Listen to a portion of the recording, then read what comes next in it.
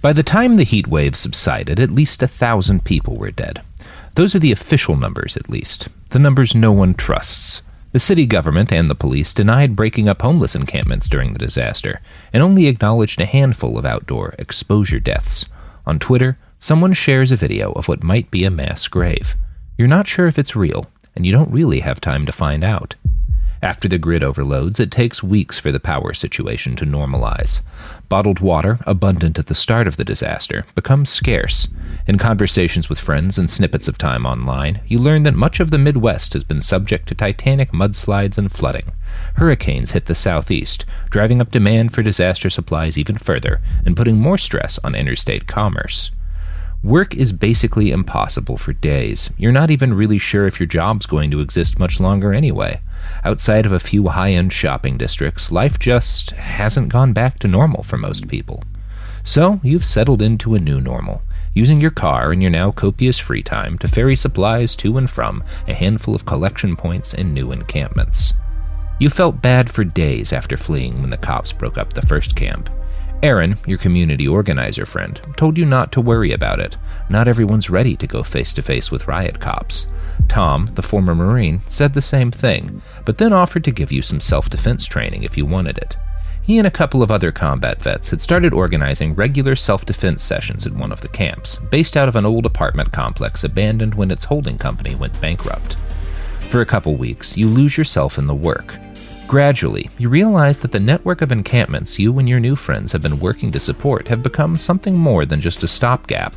For one thing, the number of folks without housing just keeps on rising. All the added stress on the power grid and the questionable ways some people dealt with it led to a spate of urban fires, which forced hundreds of people out of their homes.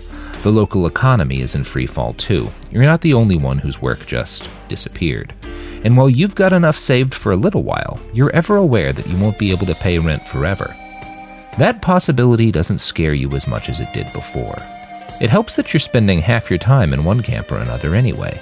You decide your best bet at any kind of comfort in the future is to make sure life in the camps is as comfortable for everyone as possible.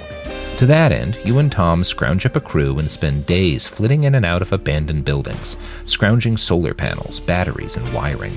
None of you know much about how to use that shit, but a collective of electricians and engineers put together a list of the parts they needed and how to safely get them.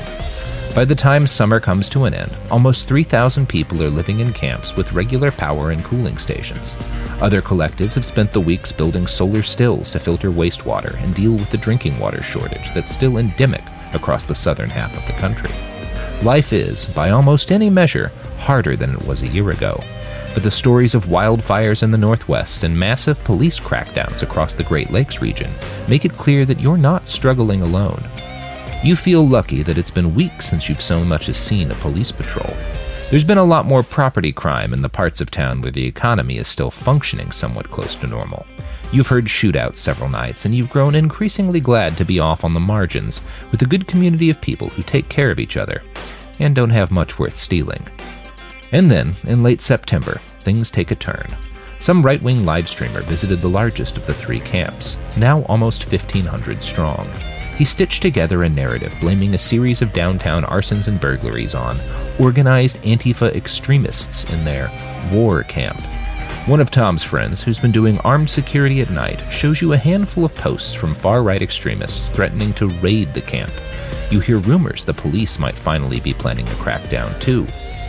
Ever fired a gun? Tom asks. You shake your head no, and he nods.